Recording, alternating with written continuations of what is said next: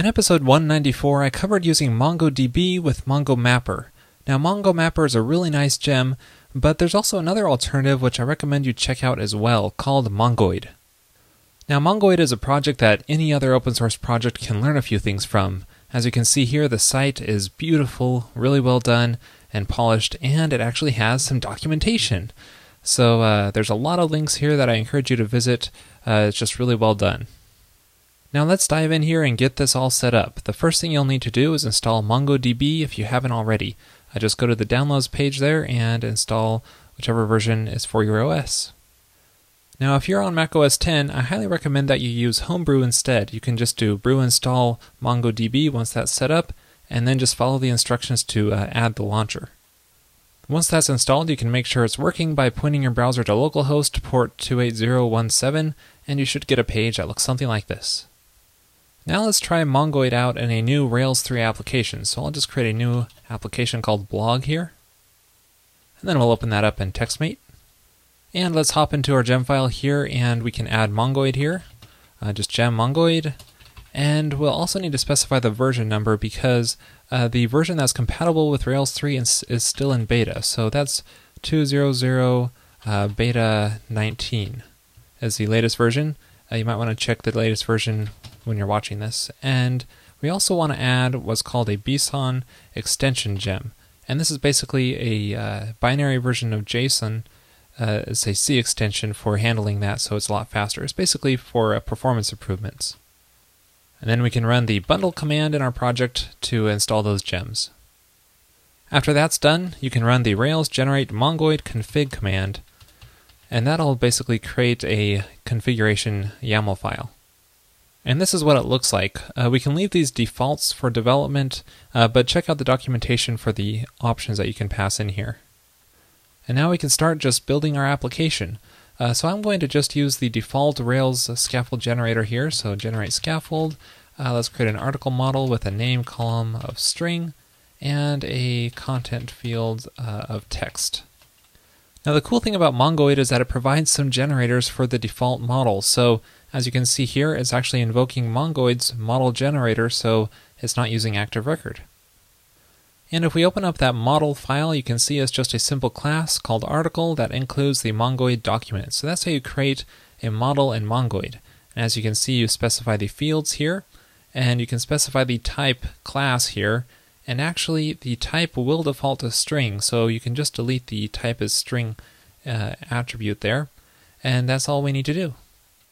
So now we can just start up our server without running any kind of migrations because MongoDB is schemaless, so we can pass in any attributes into a document. And if we just point our browser to the articles page, you can see here we have our traditional scaffolding, and we can create and manage articles, but this time it's using Mongoid instead of Active Record for the backend, which is pretty awesome. And you can see there's our article successfully created. Now the great thing about having a schemaless database is that it's super easy to add fields. So let's say we forgot to add a published on date to our article. That's easy enough, just say published on, and then set our type to date. That's it, no migrations or anything.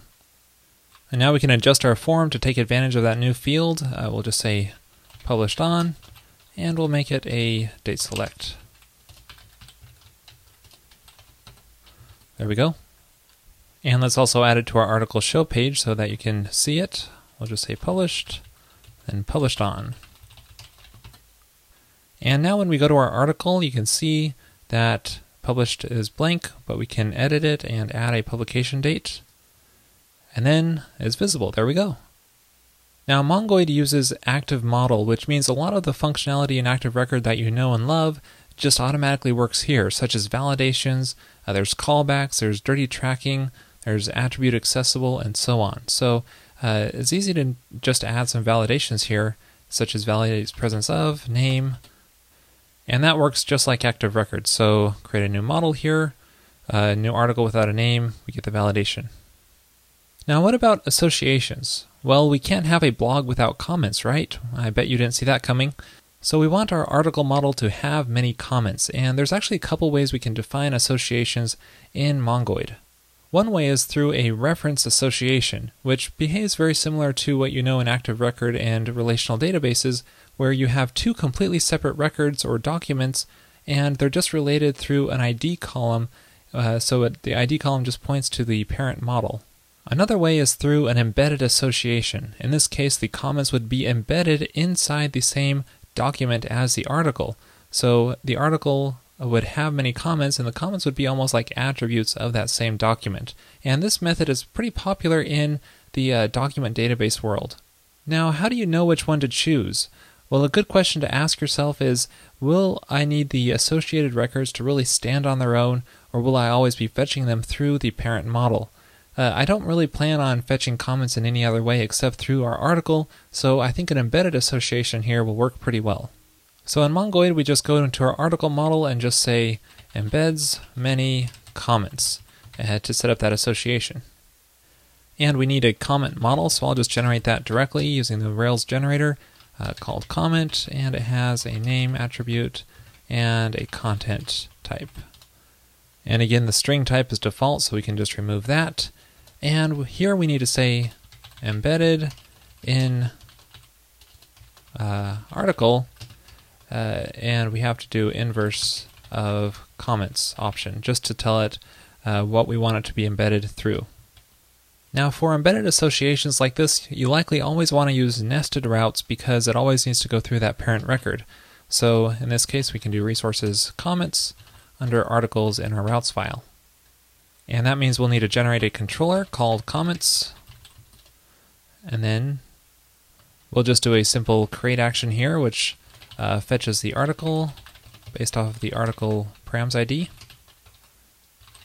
article ID, and then we create the comment through that article. So article comments.create. And so basically everything, the interface is very similar to Active Record.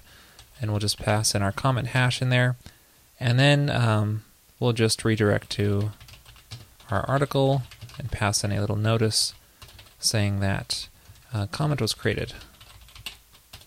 There we go.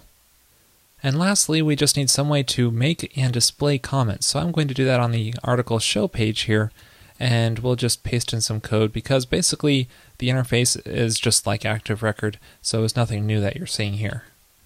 So this is what our new article page looks like with a comment section. Let's try commenting here. Create our comment. It bounces us back here, and we now have our comment listed underneath here. So it's all working. If you take a look at your development log, you can see the MongoDB queries inside of there. So you can see here in our create action, we sent a query in MongoDB to update our article model. And you can see here we're adding a comments attribute to it. And that's where our comments are stored, just all under this single attribute. Pretty awesome. It's important to understand that these embedded associations are not their own separate documents. So they're not their own separate records, which means if we do something like comment count, that's going to actually return 0 even though we have comments in our article, because they're not at a global document level. What we have to do is always go through our article. So article.first, comments count, then that will return that comment count. So anything that you would normally call on the class, such as comment first, you would want to call on the association instead because that's an embedded record.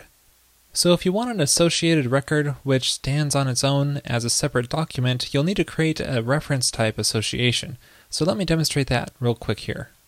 So let's say we want each article to have an author, and we want authors to be their own separate model.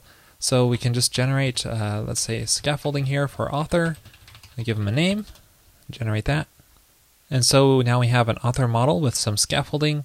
And before I demonstrate this association, let me just show you something really cool in Mongoid, and that is the key method. So if we just pass in key and then a name of a field, so in this case, name, then that key will automatically be used as the ID. So let's create a new author here, call him Ryan Bates, and notice that in our URL here, we automatically have Ryan Bates as the ID.